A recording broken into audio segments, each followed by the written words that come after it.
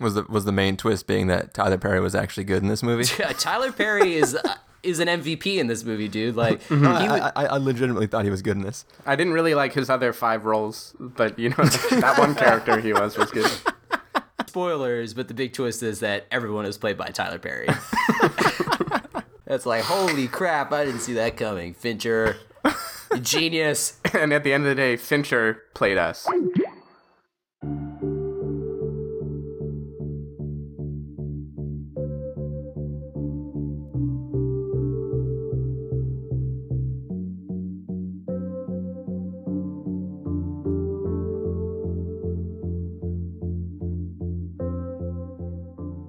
Hello, everybody, and welcome to the Spoiler Warning Podcast. This is review number 319 with a review of Gone Girl. I'm Christopher Schnese. I'm Carson Patrick. And I'm Stephen Miller. If you're joining us for the first time, the Spoiler Warning Podcast is a weekly film review program. Each week in the show, we're going to dive in, debate, discuss, and argue over the latest film releases coming to a theater near you. This time around, Gone Girl. We are talking about it. I think we were all excited for this film, right? Yeah, I was a little excited for it. I can't say I knew much about it, but I knew that a new David Fincher movie was coming out. So yeah, which just is by virtue of that, I was pretty excited. Yeah. I was being sarcastic when I said I was a little excited. I don't know if you caught that. No, Carson doesn't want to be outdone. He was very excited. I was trying to start this episode being like Pert Hapley from Parks and Rec, but I failed it. But anyway, if I could have followed through, he would have tried to not understand any form of sarcasm. Well, I don't watch the show, so I would have not understood any form of your impression. What's the Purd or whatever is the... Isn't that the name of his show? Purd's Word or... Purd's Word or... Yeah, I can't remember. Like all right. I'm assuming it's really funny if you watch the show. It's hilarious. Yeah. And this has been talking about other funny things with Chris, Carson, and Steven. Well, you know what's not funny, guys? When your wife is kidnapped and possibly murdered. No, that's not funny. No. I don't know why I laugh. You know, it's really hard to say something. Well, the movie is kind of funny, so I guess it is. I mean, it's got humor in it. I don't know if the movie's funny. Yeah. Depends on your we taste. saw a very different movie. But no, it's not funny material. It had Barney from How I Met Your Mother in it. It was hilarious. And Tyler Perry was in it. Oh, That's yeah. right. Two of the funniest people. That guy from Chasing Amy was in it. Wait, which guy from Chasing Amy? That guy from Geely was in it. Oh, Jesus. I was thinking, I love... Chris and was I'm like, sure was Kevin Smith in this movie?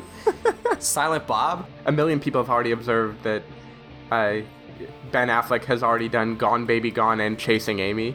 And this could have been called either of those things. True.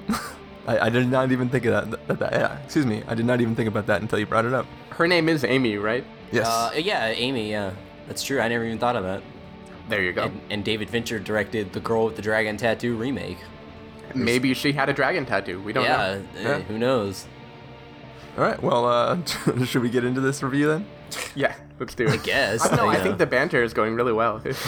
I think you guys should just keep making jokes that I either don't get or don't know the source material from, and then we'll keep going until I just hang myself. Yeah, well, I wondered when Ben Affleck's retarded brother was going to show up and he had to protect him. Like in Geely. I never saw Geely. I did not either. Well, I mean, you're not missing much, so.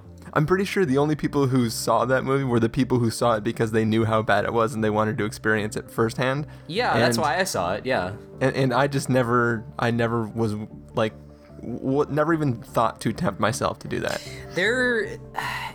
I feel like it wasn't as bad as people are saying, but it's just very baffling as to like how it all came together. Well, the real question is, was it as good as people weren't saying? No. I mean, when you have Jennifer Lopez talking about, she's trying to seduce Ben Affleck by saying, like, gobble, gobble. It's just really bad not sexy at all. We don't know that that's not true to life. That's true, yeah, because I could see myself. But you see, it's not played in a joking manner, though. It's serious, so it's not as funny. I went into this movie somehow believing it was based on a true story. So by like halfway through, I was fairly surprised. Dude, I by would what was argue happening. that this could happen in real life, and that's why it's scary. I'm going to argue that it has. Oh, snap. I thought it was a little derivative though when Ben Affleck tells her that the worst part of every day is when he sees her at home because he knows that she hasn't reached her true potential left yet. And then at the end of the movie, he looks over at the couch and she's not there anymore. He smiles. It was Good Will Hunting. It's true. Oh, another movie I haven't seen. Oh, come on. You really need to catch up on these. Good Will Hunting is a good film. The Hence good is in the title. Good. Yeah, good is the title. That's how you know it's good. Yeah, it's not just called Will Hunting or like mediocre Will Hunting. No, he's actually good at what he does. Yeah, I just assume that when people refer to the film, they were like qualifying how good it is and then saying the title of the film. Well, you know, that reveal in Gone Girl at the end when Ben Affleck was actually blind and he put on a red latex costume. Okay, that's what I get. We're talking Okay, about good. Daredevil, right? Finally. Yeah. We got one. Finally a movie that Chris saw. No, the funny thing is I did not see Daredevil. Oh, God. I just damn. know. It was obvious the joke you were going for. Oh, okay. No, what if I was just like, ha, gotcha, it was the Book of Eli. Wait, is he in the Book of Eli? No. Okay. But he's It was weird blind when at the end. his parents were murdered in this movie and then he started fighting crime. Yeah. Yeah, that's later. That Hasn't happened yet. Yeah. That's foreshadowing. It's a preemptive Ben Affleck movie. So anyways, for reals now, you guys want to start this episode? Okay. Yeah. All right. Well, we're going to try to get serious here. We're going to listen to the trailer for Gone Girl, and we're going to come back and give you guys our review. Nick Dunn, you're probably the most hated man in America right now. Did you kill your wife, Nick? Everyone told us marriage is hard work. Not for me and Nick. As you all know, my wife, Amy Elliott Dunn, disappeared 3 days ago. I had nothing to do with the disappearance of my wife. I have nothing to hide. Amy got friends we can talk to? No, not really. You don't know if she has friends, you don't know what she does all day, and you don't know your wife's blood type. Just being a good guy, so everybody can see him being a good guy. Well, you really don't like him, do you? All I'm trying to do is be nice to the people who are volunteering to help find Amy. I will practice believing my husband loves me, but I could be wrong. You ever see that guy in the glasses before? Amy is the kind of girl who attracts admirers. Whoever took her is bound to bring her back. I'm hoping you can tell me what this means. Want to solve Amy's treasure hunt? You seen this girl around here? Yeah, I remember her. I know you. I saw you at the volunteer center. I wanted to help. What you want? She wanted a gun. We are all scared, but we are all here now. I feel like something to be jettisoned if necessary. I feel like I could disappear. The hallmark of a sociopath is a lack of empathy. Amy lost a lot of blood in there. Then somebody mopped it up. Why would they mop up the blood if they're trying to stage a crime scene? Whatever they found, I think it's safe to assume that it's very bad. I'd finally realized I am frightened of my own husband. I would show you, as if you're doing a deposition, what to say, what not to say. A trained monkey? A trained monkey who doesn't get lethal injection. She's going to eat you alive. You assaulted her? It's not good enough for you? I hit her? It's not even close. Absolutely not. I never touched her. We now believe Nick is involved in the disappearance of our daughter. Without a body, without a murder weapon, their only hope is a confession. Don't know anything yet? You need to tell me. How was your marriage, Nick? Are you asking me if I killed my wife? Man of my dreams, this man of mine may kill me. What about my son? Nick! This man may kill me. In her own words, This man may truly kill me. You ever hear the expression, the simplest answer is often the correct one? Actually, I've never found that to be true.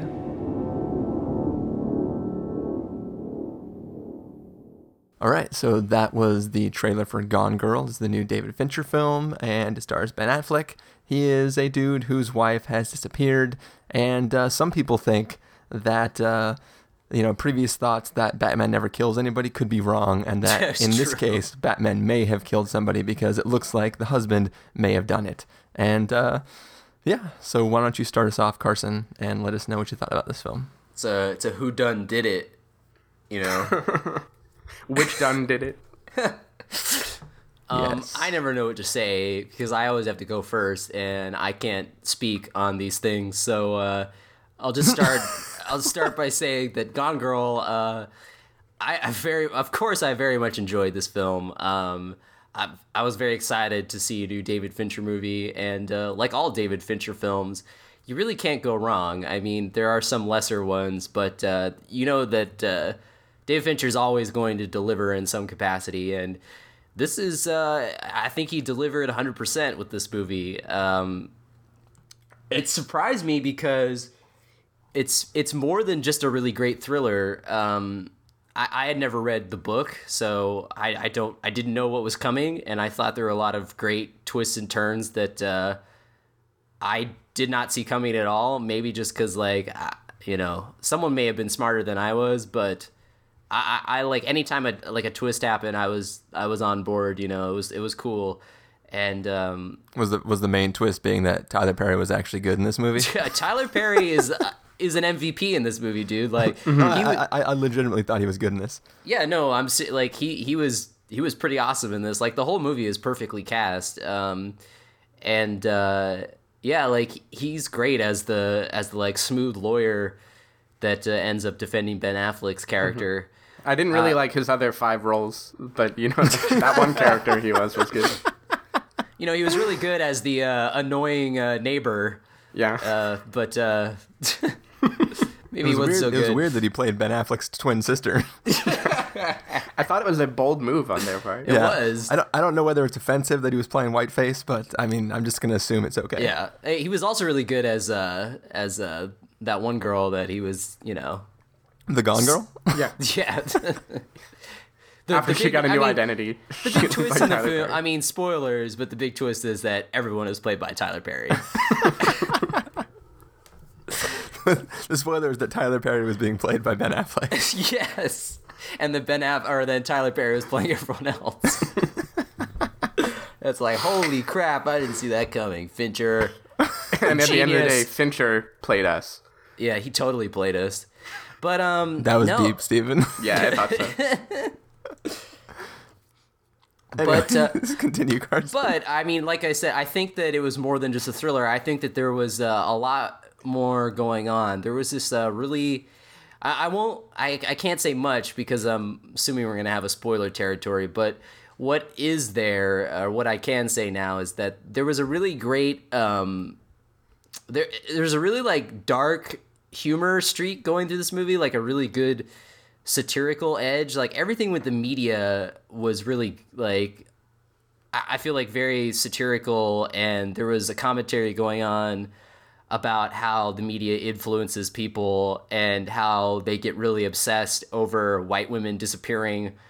And yeah, I thought that was like a cool like take on it, and that made it more than just a typical thriller. Because I feel like this adaptation easily could have been just your run-of-the-mill thriller, but I feel like David Fincher makes it,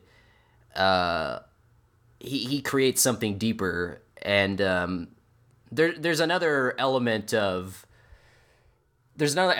that, which I can't say because it's a big spoiler, but mostly like the whole media influence was, I found it to be darkly humorous, and then the whole movie kind of has like a darkly humorous streak to it, but it kind of reminded me, there's that one Patrice O'Neal bit where he talks about, you know the deal, I ain't saying nothing wrong, white women's life is valuable.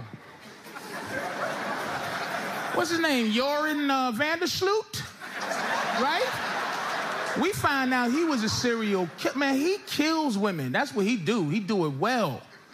You know what I mean? We know the girl that he supposedly had, what's the girl in Aruba? Natalie Holloway, right? But the one, he just killed a girl in Peru. What's her name? Exactly. So, yeah, like the fact that the media gets all riled up that this very like upper crust smart white woman disappears, I feel like that's very attuned to like how it is now. And Ben Affleck is really awesome in the movie. Everybody is great. I thought Rosamund Pike actually ends up being the standout, but Ben Affleck was great. Obviously Tyler Perry, like we said, and the girl who played his sister was really good too. Yeah, everyone was great in the film. Like I said, everyone was perfectly cast. Like, I remember like hearing, it kind of seems like some off-kilter choices, like with Tyler Perry and NPH, but they work great. Like I think Fincher knows how to really cast movies well. He's kind of like Tarantino. He knows how to use actors. Because I thought it was funny when they were first casting this movie, and it was like it said something like David Fincher saw Alex Cross and he really wants Tyler Perry in this movie. And I was like, I don't know what he saw. Like, I can't imagine David Fincher watching Alex Cross and being like, just not sitting there bored out of his mind. But he obviously saw something in Tyler Perry that was like, yes, he can play this part, and I can use him to great effect.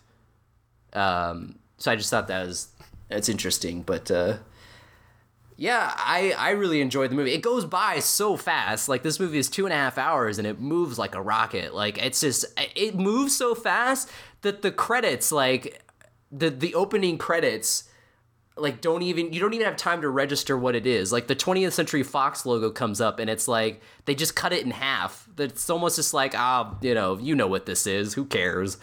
All right. No, like, if you go back and watch the movie, like, it comes up and it stops halfway and it just goes to the next logo and then stops halfway and then goes in, and then when it says, like, a David Fincher film and like Ben Affleck and they're showing all the credits, it goes by so fast. It's weird. It's like, that's how fast the movie is. It just burns through everything, and there's not like any kind of fat in this movie. Like, I feel like everything that's in the film is necessary, and yeah, it's a very well-paced film, and like any of his movies, but especially this one. So yeah, I just thought that was a plus, and that I found. So anyway, Steven, what did you think of this movie? Yeah, I have to say this was first, I'll say I really liked this movie, but it was a weird movie in the sense that, like, what I was expecting going in, kind of reviews were comparing it to Zodiac and calling it like a procedural film and a stylish procedural classic Fincher movie. And the trailers also kind of show it as just this whodunit, like this mystery that's going to arise and rise. And it feels like that for a little bit. And then there's a point in the film where it turns into a very clear-cut, like, thriller movie of, like, there are actually people you are watching and very insane, eventful things going on. Yeah. And it was really interesting how he managed to mash up this the one film that you kind of expect to watch, which is just of Ben Affleck as the fugitive who doesn't run away, like, who's trying to argue that he didn't kill his wife. And then it just goes into such, like, ridiculous left fieldness, and not in a bad way, though, like, in a really, really surprising way. I mean, I think the movie just does a really amazing job of building tension with the characters, and that largely comes down to, like, Ben Affleck and Rosamund Pike are both really good in this. Though it's even spoilery to say that she's good in this. I don't know. In whatever capacity, which I can't say that she's in this movie, she does a really good job. She does great voiceover. Yeah, she does great voice. So there are things, it did feel a little, like, hyper stylized, and when I was watching the trailer, it would have these voiceovers from her where she would be kind of having this glazed voice of, like, the first time I knew, I was afraid of my husband. Like, it seemed like, what is this movie? This is going to be very, this sounds like a kind of cheesy drama. And then everything just completely clicks, like, who these characters are and why they behave the way they do. Yeah. I think Carson was dead on that this was a really long movie that just flew by. It was not... Like, Zodiac is maybe my favorite David Fincher movie, but that does not fly by at all. Like, that movie, you feel, like, the full weight of the 2+ hour runtime. It's never boring, though, but it does feel weighty. No, it's never boring, but... The real problem, not problem, because I love that film also, but the real thing with that film is you're covering so much time and so little is actually truly accomplished from the standpoint of what is trying to be accomplished by the characters. It feels long because it's the events that it's describing are like so much time to complete the events of that film. And in this, obviously, there's a much shorter window of time that we're talking about. So Zodiac doesn't feel as quickly paced because there's so much time passing in the film that it would be impossible to treat that in any sense other than it's a lot of time passing. Yeah. Mm-hmm. Yeah, and I mean, think it wouldn't fit. I don't think it would fit with the mold to have like a as fast a pace as this did, you know? Because I felt like Girl with the Dragon Tattoo also had a similar pace as Gone Girl, where it just flew by, like 3 hours just went by. But I feel like with Zodiac, there's so much.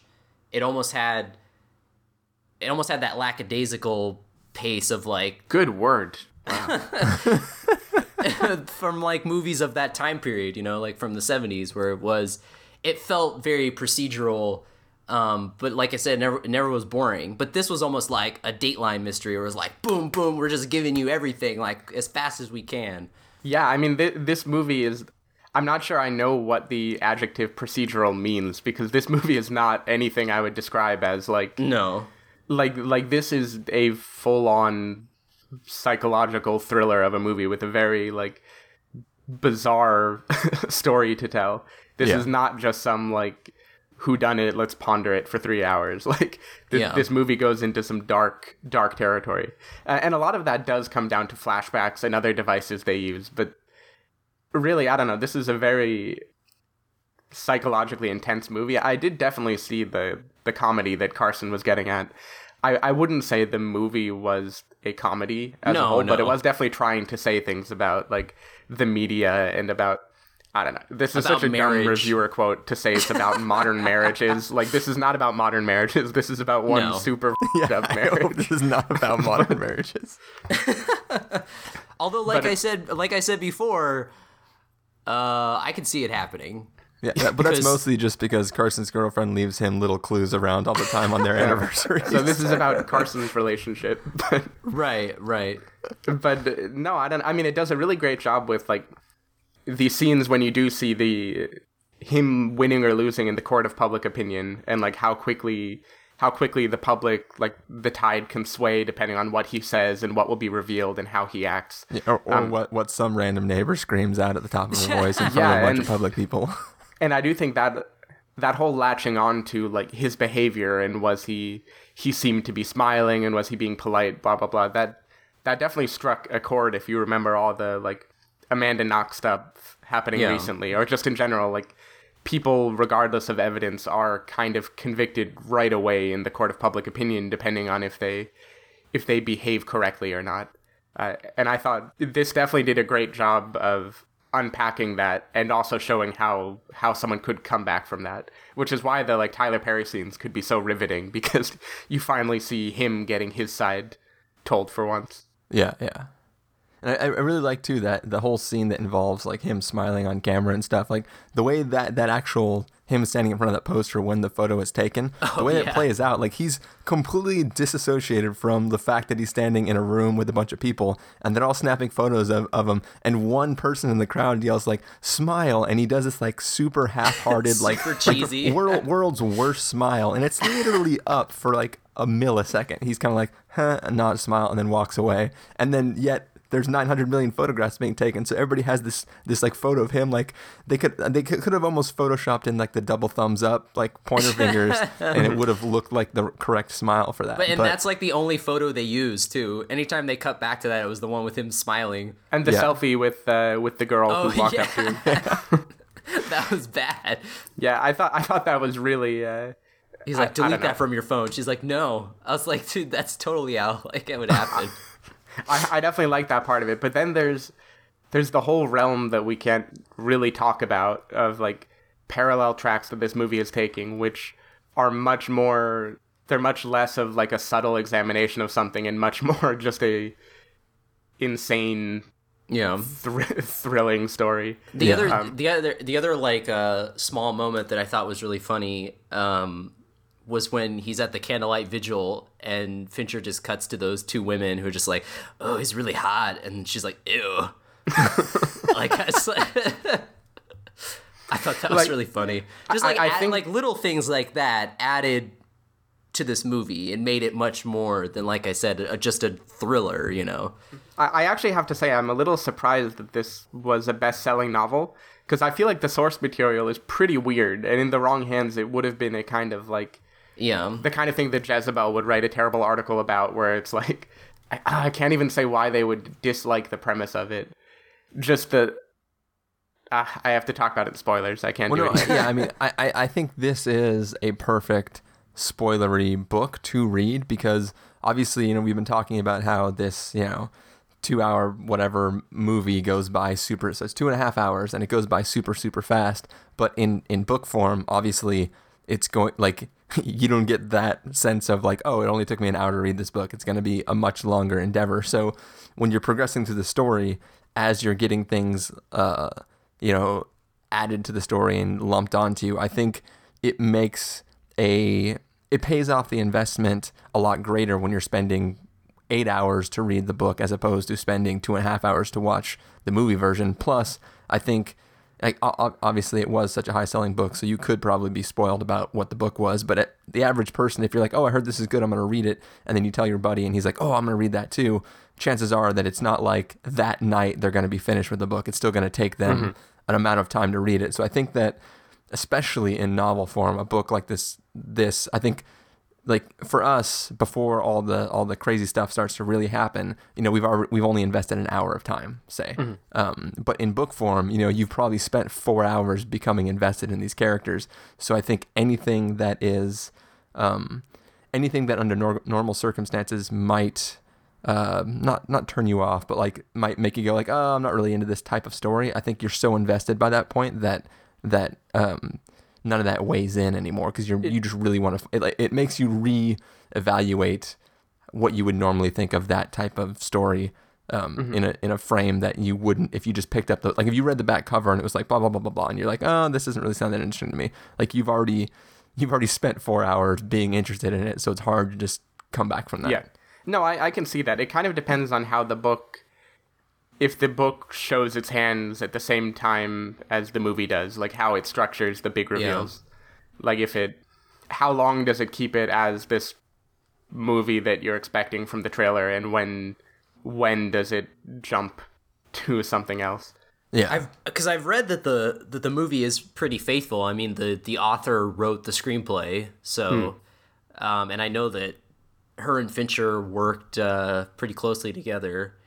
I'd have to ask my mom, because she read the book. But because I feel like this book is someone described it as like just airport literature, and Fincher like elevated it to almost high art in a sense. Like he definitely elevated it above what it actually is. So there could be a lot of stuff that he added in that are his touches. I don't know. Which is like going back to what I was saying. I feel like in the wrong hands, this would be a very B movie plot, right? Because there are lots of bizarre character motivations. These are not like, this is not a subdued story or like a subtle look at something. This is full on satire with crazy characters. Yeah. Well, I think it's safe to say in different hands, there's a high possibility that Carson would still have loved it as much. Yeah. But I probably would have not liked it. We would have been, and one of the characters would have become a walrus. Right. Well, I mean, but I think maybe like in the hands of someone like Nicholas Winding Refn, it might have been more extreme in the bizarreness. But I feel like David Fincher does ride the line between like pure just entertainment and actual like classy drama. You know what I'm saying? Like he's almost giving you a blend of the two. It's not just one or the other. And I feel like in way lesser hands, like if just they had hired, Joe Blow to direct this movie, it would have just been like a Lifetime thriller movie. It would have just been a must avoid. And I don't think any of that would have come through, because I mean, Fincher is such a perfectionist, and I haven't even mentioned the awesome score that Trent Reznor and Atticus Ross. I was trying to say both names at once. He's doing a lot of movies now. When did he switch from like making albums to just doing movie soundtracks? Well, I mean, he's only when's the last Nine Inch Nail album come out? Anytime a David Fincher movie's out, he's scoring it now, I guess. which is cool. Like, I thought, obviously his score for The Social Network is amazing. Yeah. Well, this film opens in that exact same manner, where it's like one note being held out for like 2.5 minutes of just like this creepy sound of like just like a synth pad underneath, just like going for the whole time, and I'm just like, okay, cool, we're in this but now. I mean, like, I thought the score that they did for this movie was really awesome, and it's super creepy, but it's like it's very off-putting and creepy. But I read something that David Fincher told Trent Reznor. He said his inspiration for the score was he was getting a massage one day, and they were playing that really like cheesy like spa music, like he's the superficial, like, you know, trying to put you at ease kind of music. And he told Trent Reznor that, like, that's the sound that he wanted to have for this movie. So you can kind of hear that in the film, because I read that before, and you kind of hear that there's a lot of like weird, almost like cheesy sounding music like that's throwing you off. And especially in the beginning when they're kind of doing like the whole like meet cute, and we see how, you know, their relationship begins. There was a lot of that where it was almost like cheesy, almost like romantic comedy-esque music, but done by Trent Reznor. And it just made everything even more creepy, because it was just like, you know, something bad's gonna happen. It had a very real creepy factor, especially all of the flashbacks showing the meet cute and I don't know, like it has this very robotic feel to it that's completely intentional on the side of the director, but where everyone feels like they took like a couple Xanax pills before they went into the shot. Yeah, and I mean, especially like Ben Affleck's, that's why Ben Affleck's performance is so good.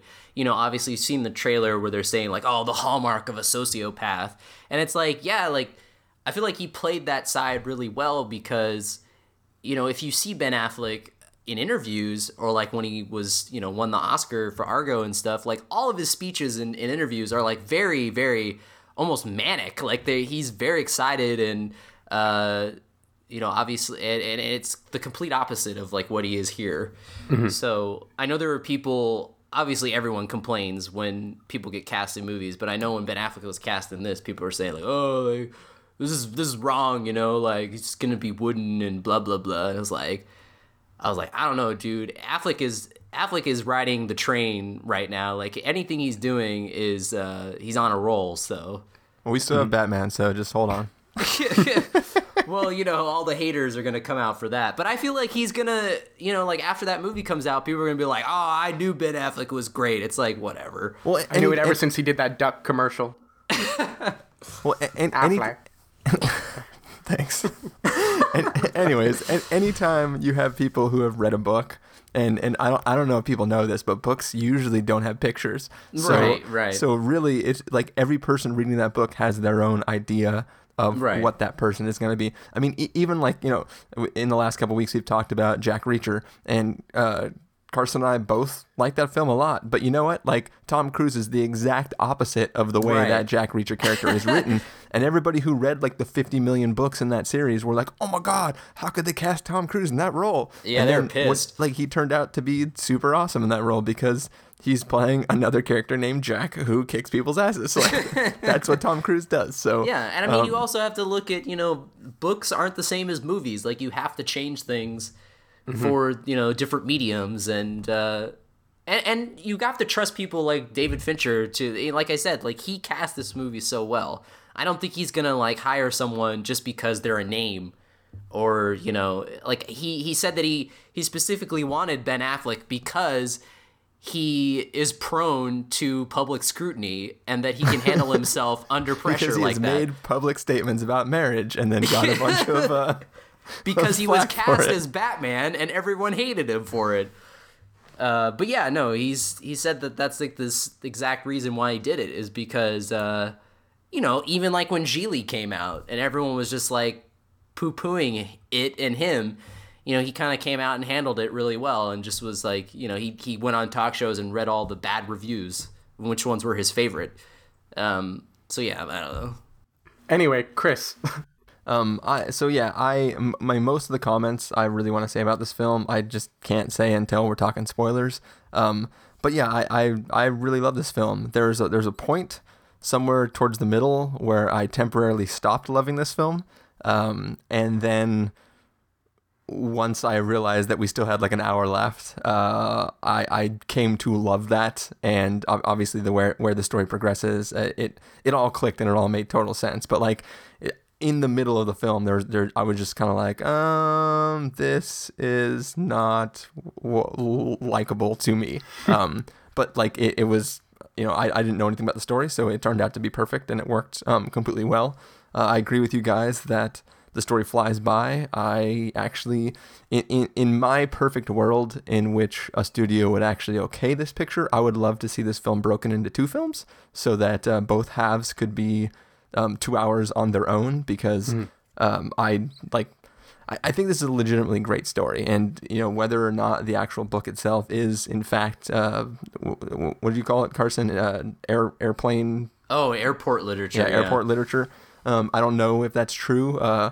It was actually funny. We had to test some stuff. We were testing some online subscription service things at work through a mobile app, and I had to use a free credit to get a book, not from Audible, but from another company.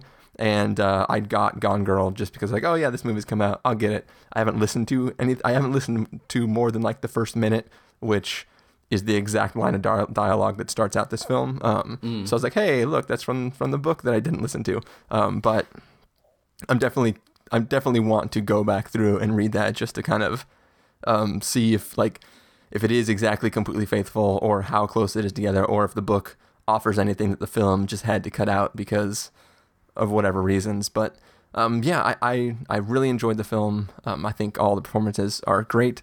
Really, I only have honestly one complaint about the film, and it's a complaint that I know isn't it's a complaint I can't truly make because there's no other way to do it than the way the film did it, and it has to just do with without getting into the story, it has to do with the voiceover narration in the film, and the place that voiceover is coming from.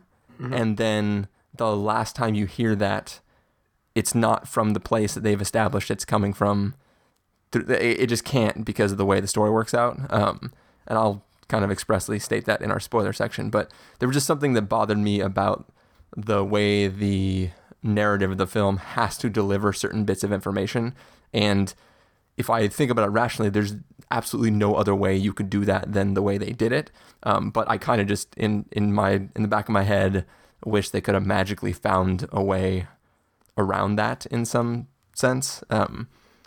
But well, like I said, I'll get into that in spoilers. But yeah, I echo everything you guys said. Thought the film was terrific. Yeah, I know. It was good. I really feel like we need to go into spoilers to talk about more of it because it's hard. At a high level, you can say it's really, well done and it's engaging to watch, but all the details are in the reveals, which it doesn't take too much time to start making. Yeah. Yeah, so I'm fine with just closing this out and going right into spoilers. Because like I said, I have nothing more to say besides, yeah, I really liked it and I thought it was really good. I really have to talk about a few key things to be able to explain what I mean. Yeah. So let's do that then. Let's go ahead and get to our official verdicts for this review. Carson, if you want to give this a must-see, a recommend with a caveat, wait for rental, pass with a caveat, or a must-avoid, what would you give it? I would definitely give it a must-see. And I just want to mention really quickly, I think it's funny because since Fincher has a hand in all the marketing of his movies, I saw a TV ad the other day, and he used a quote from Peter Travers that says, "The date night movie of the decade." And I just thought that was really funny because I think Fincher is trolling people because it's definitely not. Of course it's not a date night movie. And it's funny because that quote You'll never want to drink a the bottle of wine again. Yeah. It was funny because the quote was taken out of context too. It was the date night movie of the decade for couples who hate each other or something. But yeah, I just thought that was funny. But it's totally a must see movie for all the reasons we stated. Yeah, I mean, I had high expectations going in, and they were definitely exceeded. So must see for sure. Steven? Yeah, same. Must see for me. We can't really discuss the specifics of why until spoiler territory, but just a really well-made film, keeps you engaged for the whole 2.5 hours, or however long this movie was. It felt like 10 minutes, though. It managed to be surprising. Like, it didn't do the things I expected it to do. And I should have that, like, meta expectation now with David Fincher that he's not going to do what I think he's going to do. Right.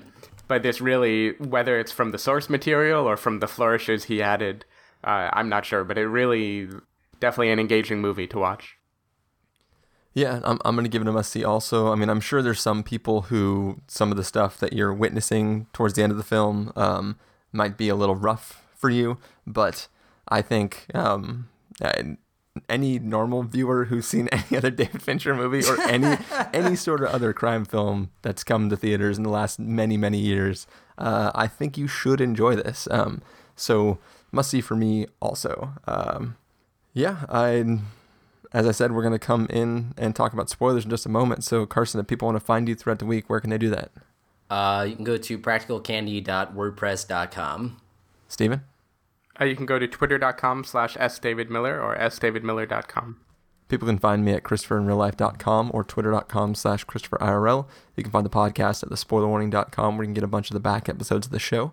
If you want to know when the episodes will go live, you can follow us at twitter.com/spoilerwarning or like us on Facebook at facebook.com/thespoilerwarning. If you want to get a hold of us directly, you can send an email to fans@thespoilerwarning.com or call and leave us a voicemail at 760-575-4TSW. That's 760-575-4879. Music for this episode will come from the soundtrack to Gone Girl, which Carson was raving about earlier in the episode, so hopefully you are enjoying that. And that music is fading up.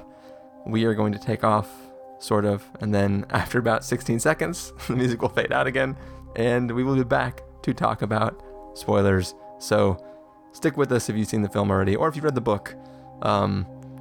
And everyone else, go see the freaking movie because it's awesome and you should probably enjoy it. And then come back when you're done and listen to us talk about it.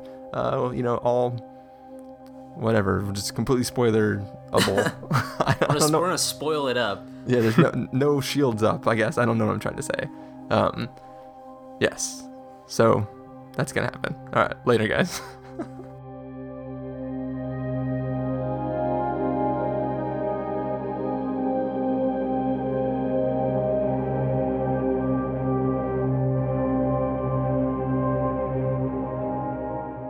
Okay, so we are back.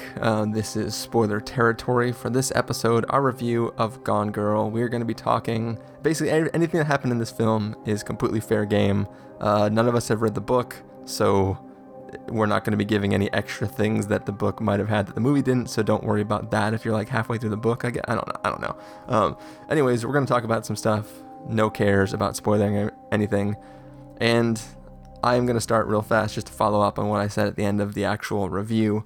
So the only real complaint I have with the film is that, the voiceover narration from, Amy Dunn's character, that comes from a journal, right? Mm-hmm. So I'm totally, I don't care that it's voiceover, but the big reveal in the center of the film that she is actually faking her death, and it's big, that whole big reveal is revealed not in an actual journal entry, because she left the journal behind so that the cops would see it, because that would be one of the only key pieces of evidence left to actually make it look like he's the one who killed her. So there's just something about that bothers me, because up until that moment, each thing that we're hearing is a perfectly crafted by the character journal entry, and then what we're seeing is her talking in her head as she drives. And it's a little weird because it is very curated still. Like, she's clearly being dramatic and trying to tell a story a particular way. Yeah, I wasn't really sure what the device was supposed to be there. And if I would almost be fine if her whole plan was that would get found after he had been, tried and then executed, and then that is found. I don't know. I feel like they could have worked it in a way to where the journal is found, but maybe only half the journal, or like later on, long after he's been executed, after he gets the death penalty, like somehow like either anonymously would get shipped, or something would happen where they'd find the journal and then the truth would come out, like something to make it sound like that narration was in fact coming from a journal entry that just the police weren't going to find. I would have been totally fine with that. But like the fact that it's not even being written at all, it's like we can only view the things that characters are finding out. And while yes, Ben Affleck is piecing together the events, and you know, once he sees the little beat 'em up husband-wife dolls, whatever the hell they're called, he pieces it together and figures out what's going on. But we don't, like, we the audience get it told through some like weird like omniscient force that we shouldn't actually have access to. So like that's really my only complaint about the film, is that the narrative gets broken to deliver a bit of exposition, and I'm assuming that in the book it's done the same way, just because I can't think of another way myself that information could possibly be delivered without it coming from the character who set that up.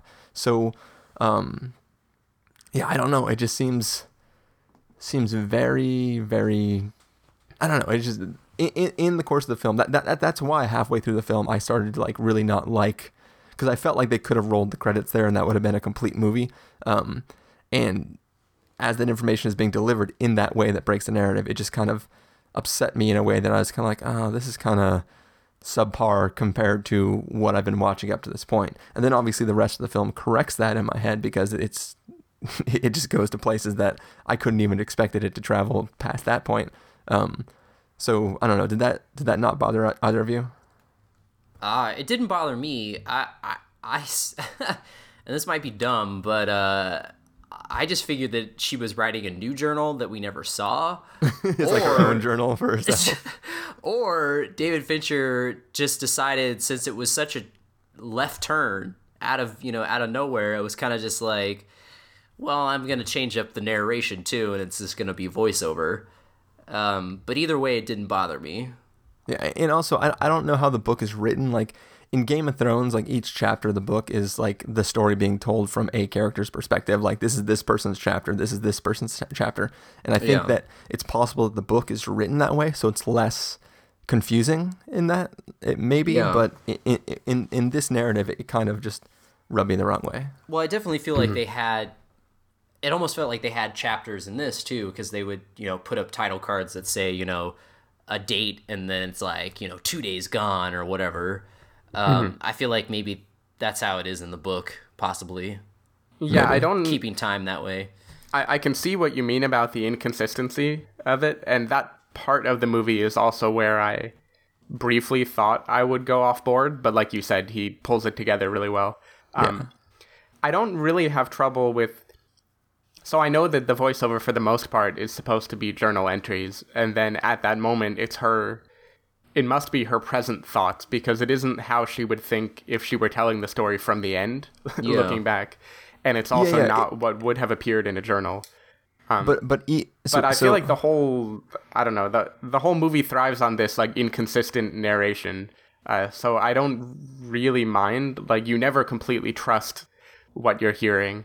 But it is present minded or whatever. But it's her specifically writing how she wrote the other entries. Like, it's like, this was my plan, step one, it's almost like it actually could be, now that I think of it, it could be her suicide note, because her original plan was to kill herself. Yeah. But then seeing him in the spotlight through the course of the trial of public opinion made her seemingly want to at least put off her own suicide for a period of time. And it could be that this whole thing was actually the suicide note she would be leaving when she tried to kill herself, but that seems to have changed in her mind.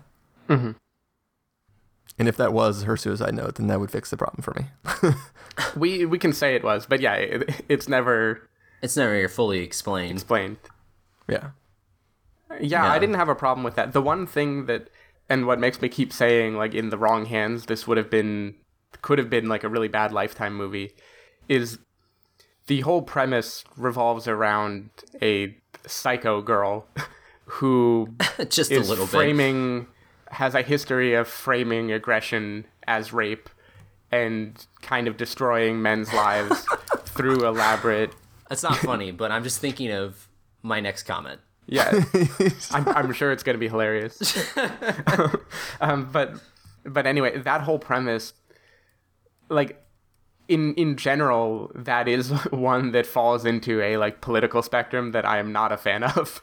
Yeah. Like this idea that you should really be afraid and not trust the person, and that the white girl gets off too easy and gets the benefit of the doubt, and men are being screwed. Like, in general, I do not agree that that is a phenomenon that is the biggest concern. But then, which is why when it did, like, there's a scene where he's talking to her former boyfriend, and he says how they were growing apart, and then one day she came over and he had consensual sex with her, and then she framed it as rape the next day and got him in trouble. And I was definitely ready at that moment to roll my eyes and be like, oh no, it's gonna be like a story of a, quote, psycho bitch now. Like, this is becoming a movie that is not what I was expecting. But then they definitely pull, I don't know, Fincher makes such a weird character out of her. She's a very particularly messed up character who has this ideal about the world she wants to live in. There's something about it that clicks in a way that doesn't feel like the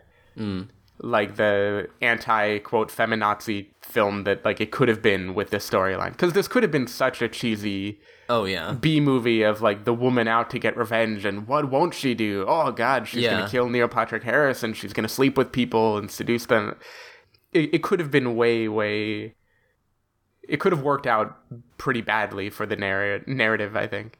Yeah, well, go ahead. It makes me a little surprised that the book was written by a woman, I think. Like, I wonder how this subplot is addressed there, because it does feed into like a very negative stereotype. Yeah.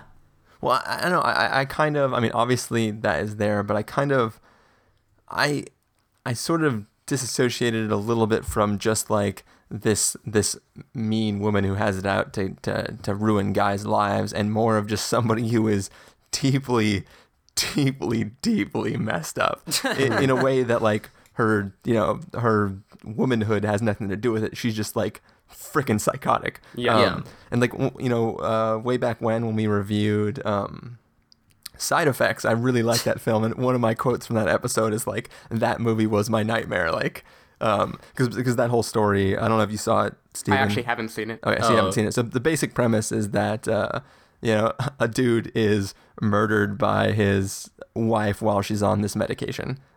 That's like the basic premise. And like at the time I was talking about how like just the idea of somebody outside of their actual control like stabbing me to death, and I like, it's not like they're mad at me and they're attacking me, it's just like out of nowhere they just stab me. That's like psychological issues that cause people to act in ways that you cannot predict, and in a way that would threaten my life by somebody who I'm intimately involved with is like my nightmare. This film has usurped that and become far more frightening. Like the ending scene where not the ending scene, but like that scene where they're in the shower and they're kind of trying to like she is sort of setting the stakes by which Ben Affleck needs to remain in a relationship with her for a myriad of different reasons. In that scene when she's like, I have killed for you, can you say that about me, or something like that? As she's washing the blood off as she's of washing her blood body. off herself. Which inexplicably she went to the hospital and police station and nobody had her wash off the blood. Yeah, I guess just like, no, you're fine. Just keep it. Well, it's like in our Dragon Tattoo review when we had the big conversation about dominant sex positions. Oh man, I'm assuming that everybody like didn't want to like force rub her down to get the blood off her. Right. Sorry, which that's a bad I mean joke. that was gonna be my my next comment, was to mention Side Effects and the fact that Chris found that movie to be very scary, and I found this movie to be the same way. Although in Side Effects, it has a little more of a happier ending. This one, I feel like, is scarier because it doesn't. But that's the thing. It's like this is like a completely different type of scary, because in Side Effects, the fear it instilled in me, and is like I said, it's like me being in love with and involved with somebody who out of nowhere could, out of their control, do something that threatens my life. This is a scenario in which you have to stay with this person who you know has at least killed one person. Yeah, no, and is completely over the top, like super villain psychotic, like no longer human. And you just I have to now live under the same roof until I die, which could be any day. Yeah, right. But I feel like that Rooney Mara's character in Side Effects was also maybe not the same level, but like, I mean, I don't want to say anything because Steven hasn't seen it, but I mean, at the end, like, there's definitely, she's got some problems. Yeah, but I mean, this is a different level. I mean, this is on the level of Glenn Close in Fatal Attraction or Sharon Stone in Basic Instinct. Like, it's that level of, bitches be crazy. And so, which is what they could have called this movie, and it would have been an appropriate title. Tyler Perry would have been much happier to be in it. But it would also undersell the narrative as it is, if that was the story. But I mean, I think Rosamund Pike's performance in the movie will stand the test of time and will be on the same level as those two other characters, like in Fatal Attraction and Basic Instinct, in terms of modern psycho women. Yeah. Well, what were you going to say, Steven? Oh, I was shifting gears just a little bit to say, while you're discussing that ending and your fear of being forced to live under the same roof as a crazy person, that is a part of the narrative where I assume it was sticking with the book, and Fincher does it well enough that I didn't really mind, but I don't understand why was he actually forced to stay with her? Like, that first night, why didn't he just immediately say, she's clearly lying, like, look at this, she's covered in blood, her story doesn't make any sense, this diary was falsely blaming me. I actually didn't understand why would he just go with it before the pregnancy thing is even brought into the equation. Well, like, what was driving him to not just shout, like, this person is crazy and I don't want to be near her? Because I think, I mean, that was part of on the back of my mind, but I think the way I would have to watch the film to reassess how it is, but I remember having that thought and then like being like, no, I accept it because of this reason. And I think it has to do with like, there were a few individual moments in which he could have got away with saying something about it. But I think there was no, I think it would have been a hard sell, basically. Like, he would have to get her to admit it publicly in order, because otherwise it would be like the guy whose wife was taken, who he just got back, and then he's like claiming that she's crazy. Yeah. In the context of the film, while it was rolling, I felt like it was handled well enough. It's definitely a legitimate complaint, but I think that, like, it's been a couple days since I saw the movie, so I can't remember because there's so many other parts that I focused on over it, but it felt like they made it somewhat convincing to me. Because the argument was like, in the court of public opinion, he had to look happy, right? But he was no longer at risk for anything. He was clearly absolved from the trial. Like, unless he's just really thin-skinned, like, public opinion doesn't matter anymore. You're safe. And I just can't, even with the baby in the equation, I can't imagine the real-life scenario playing out that way. And I know this conversation with his sister, where she says, like, you want to stay, don't you, is trying to say that there's a thing about him that is drawn to this.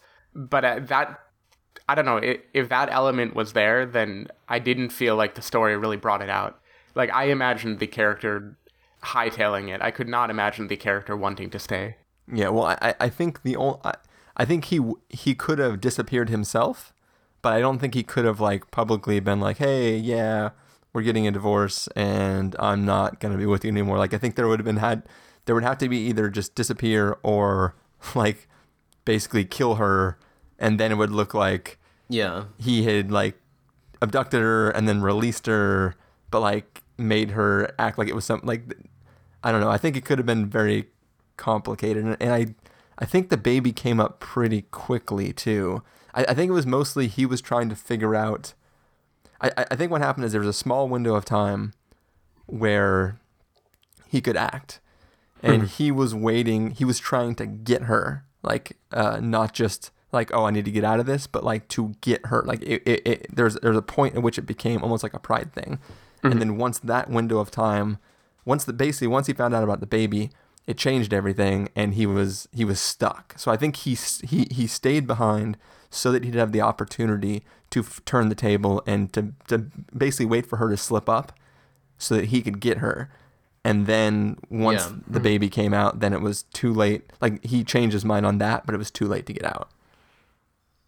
Yeah, because I feel like if he just tried to go out and say, she's crazy and this is what she did, that she would be manipulative enough to prove him wrong. She would do something that would cause him to look even worse, and that would maybe, but you would think be able to leave. You would think after the world thinks you killed your wife because she has left all these clues that are damning it, and then she comes back and the policewoman on the case is already suspicious, even though she has been against the main character the whole time. I have a really hard time believing that idea that this would just resolve and everyone would just accept her story as truth. Like, it felt like there were so many holes in it. There were witnesses, arguably in the South, that saw her. There would be some kind of evidence that says, Neil Patrick Harris was never here. He has no fingerprints here. There's nothing about him. I don't know. I know that the movie was not trying to end on the most realistic note, but I felt like that was trying to... It had an ending it wanted, which was that terrifying idea of being stuck under a roof with a monster.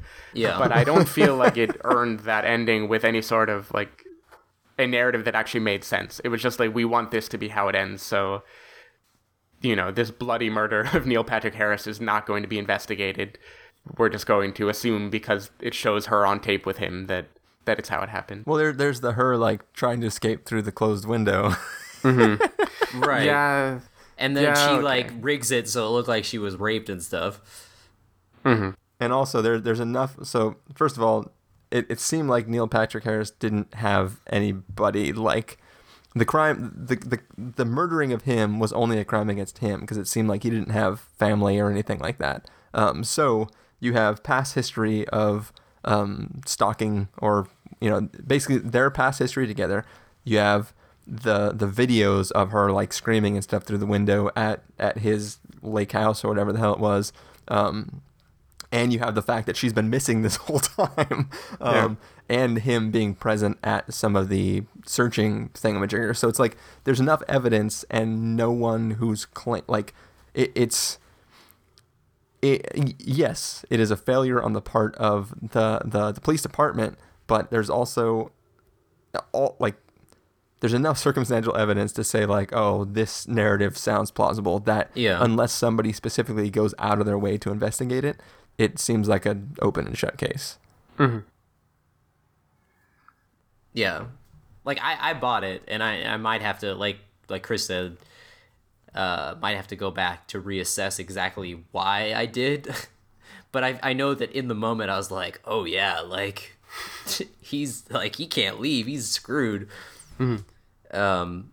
But yeah, I mean, I kind of jokingly mentioned that the movie could have been called Bitches Be Crazy, but I feel like that there's some kind of commentary going on in this movie about women in today's society. And I think that that's the other layer of satiricalness that the movie has. Can you explain that a little more? Which I couldn't talk about before, but there's all these different types of women in the movie. Obviously, we have Rosamund Pike's character, who's the psychopath, and we have the Nancy Grace-esque reporter, and you have the Barbara Walters-esque reporter, and then you have the trophy housewives, the woman who comes up to take a selfie with Ben Affleck, and the dumb neighbor with all the kids, and the girl he has an affair with, who's the young super, like the student that he has an affair with, and she plays innocent even though she's not. And there's like the two girls that I mentioned at the candlelight vigil, and then of course the mother of Rosamund Pike's mother, who is essentially, I feel like, is just as crazy as she is. She has that robotic feel to her, clearly on some prescription meds for sure. But I thought it was funny how almost the dad, Rosamund Pike's dad in the film, he really doesn't do much, and it's almost like a foreshadowing of how Ben Affleck and Rosamund Pike are going to be. It's almost like he got stuck in the same type of marriage, like where he can't leave. He's just accepted the fact that he's with this crazy woman. I didn't read that, but continue.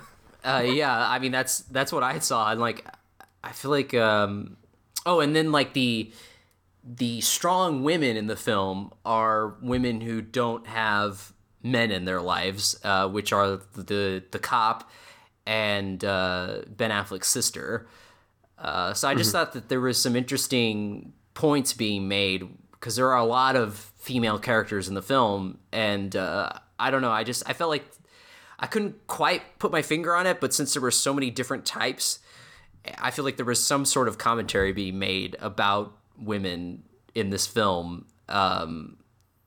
Yeah, I don't know. That's just what I picked up on. But I don't know if I don't know if I could call it a commentary, but there definitely is this like subtext of like women all falling in major stereotypes except for the single ones who are strong and independent.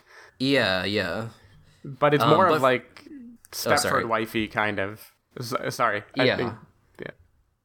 No, I was just going to say, but for sure, I think that Rosamund Pike's parents are, I totally think that's a foreshadowing.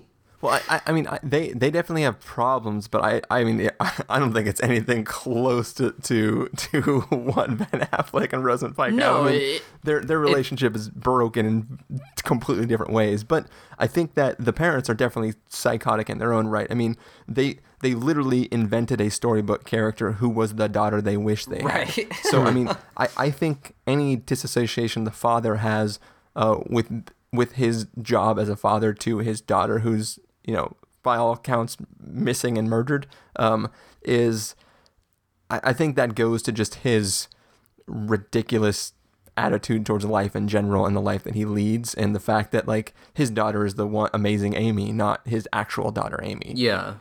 So I kind of read like they are definitely douches, but I don't think that they're a future version of where Ben Affleck and Rosamund Pike are headed. I mean, not in a literal sense, but they are.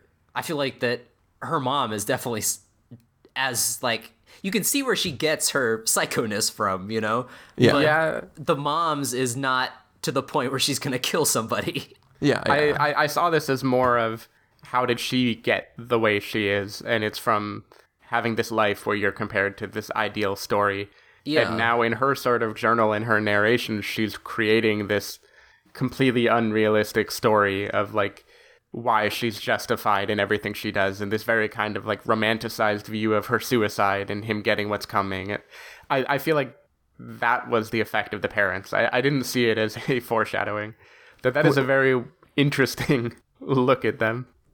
And it's crazy too. Like for me, the gnarliest moment of psychoticness that the wife exhibits is in that scene where, like, as you were just saying, like she's trying to create this perfect, like her ideal situation of a relationship with whatever the man is that she's gonna be with, and the scene where she like basically states that she's accomplished it is based off of having watched his acting he does on the screen in that interview to communicate to her that he knows what she's doing. Like she literally says to him like you did it right there. Like you stated that like you wanted to become this perfect man for me, and she acknowledges that it's an act, but she sees in that performance that he can act that way. So she's happy with it being a complete facade as long as he can perform in that way. And since she has the upper hand, like her whole master plan was for him to get executed and for her to kill herself. And then she saw that, like, no, she could have this pretend sham of a marriage that she could work towards, and it would outwardly look perfect, even though it would be terrible inwardly. And it's like, it's almost like she wanted to become the inside the guest house version of The One I Love.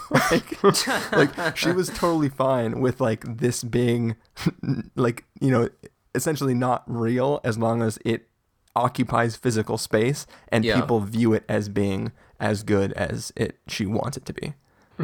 Yeah. Like go ahead. I was just gonna say she wouldn't be happy if she just wrote a story of the adult version of an Amazing Amy. She had to act it out in real life, live it in the public eye. No, I was just gonna say it was a little on the nose, but you know, there's that line in the film where Ben Affleck says, you know, every woman, why are all these women trying to tear me apart or something?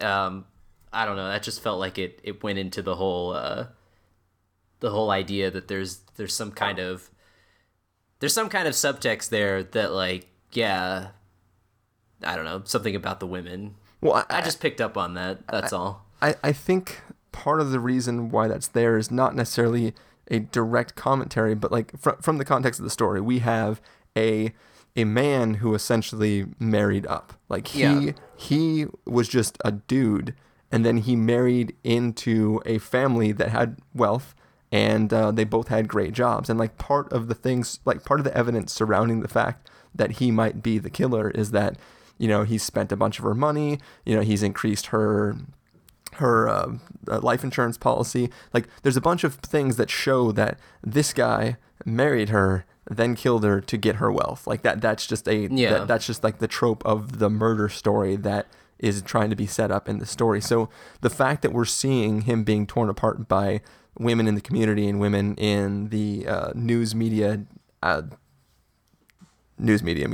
whatever, like that area of society, like, I don't know that it's necessarily I think it's just I think it's some sort of consequence of the construct of the murder itself. Like, it's not just that, like, we're looking at these so many different women characters. Like, we're looking at the women in the society surrounding a scenario in which a man married up and possibly killed the woman to get everything that she possessed. Like, it was, so it's, I just thought it was interesting that they had all these different types of women, though, in the film, regardless of whether they were trying to, whether they were, you know, affecting Ben Affleck's life, I guess. Yeah, but I mean, it's kind of like, you know, Steven, you were bringing up the fact that, like, you were worried that the film was just going to fall into this, like, some bitch, like, is crazy. Like, you know, you were worried about it falling into that kind of stereotype. And I think that what we're viewing, what Carson's commenting on, is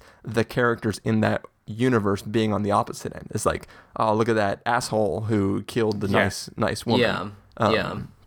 So it's like we are guys viewing it as like, look at how crazy that lady is, and the characters in the world are women viewing like, look at how much of an asshole that guy is. Yeah. So I think it's like two sides of the same coin, and I don't know, maybe we should have a woman on this episode of the podcast.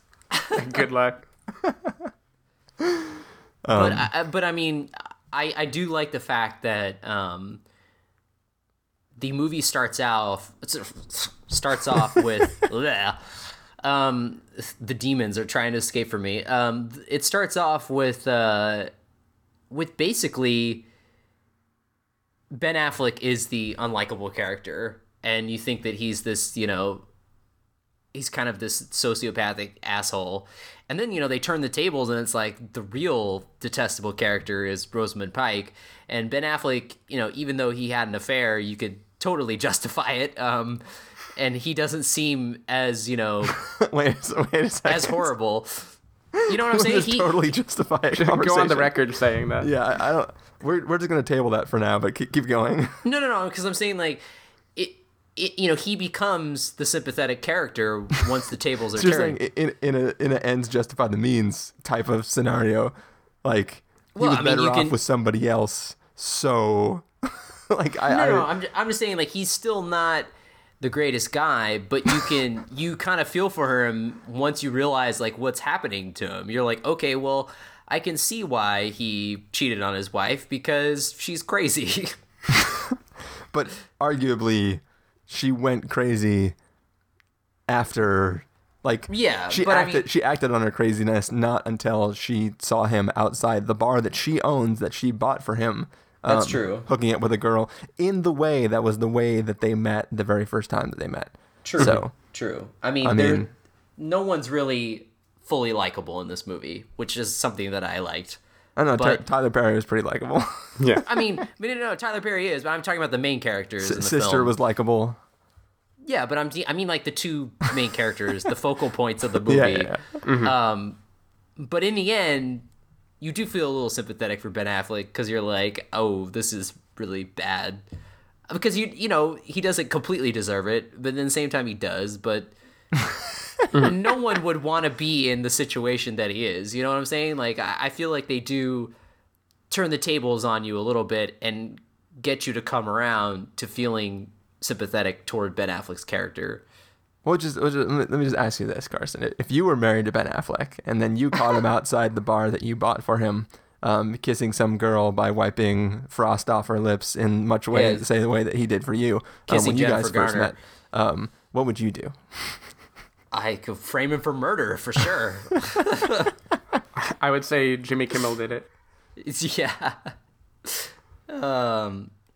Anyway, I guess my point was, I like the fact that, you know, the leads were not nice people and that the ending was sufficiently dark. I feel like this ending has a very No Country for Old Mess. God damn. No Country for Old Men-esque ending in the fact that evil prevails, and I feel like a lot of people would leave the theater not too happy because it's doesn't have, like, kind of how I mentioned, the side effects ending where people get their comeuppance.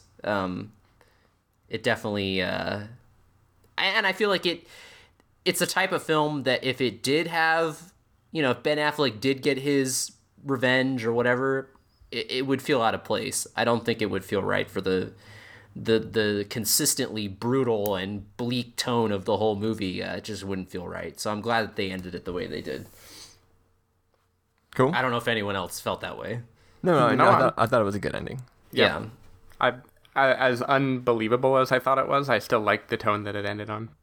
Yeah. Well, you don't believe it now, Steven, but one day. One day it's gonna happen to me. and then you're gonna tell us, and we're not gonna believe you. We're not gonna believe you. We're like, Steven, you said yourself, there's no way this could possibly happen. Anyways, what were you gonna say, Steven? Not much. All right. I guess we should wrap this episode up then? I guess we've said all that we can. All right. Well, that, I guess, is our spoiler talk for Gone Girl. Yeah, thanks for joining me, guys. Yes, you're welcome. Yeah. I think we thanks for having covered us. all the bases. Yep. And thanks, everybody, for listening, if you're listening still, and we will see you next week. You ever hear the expression, the simplest answer is often the correct one? Actually, I've never found that to be true.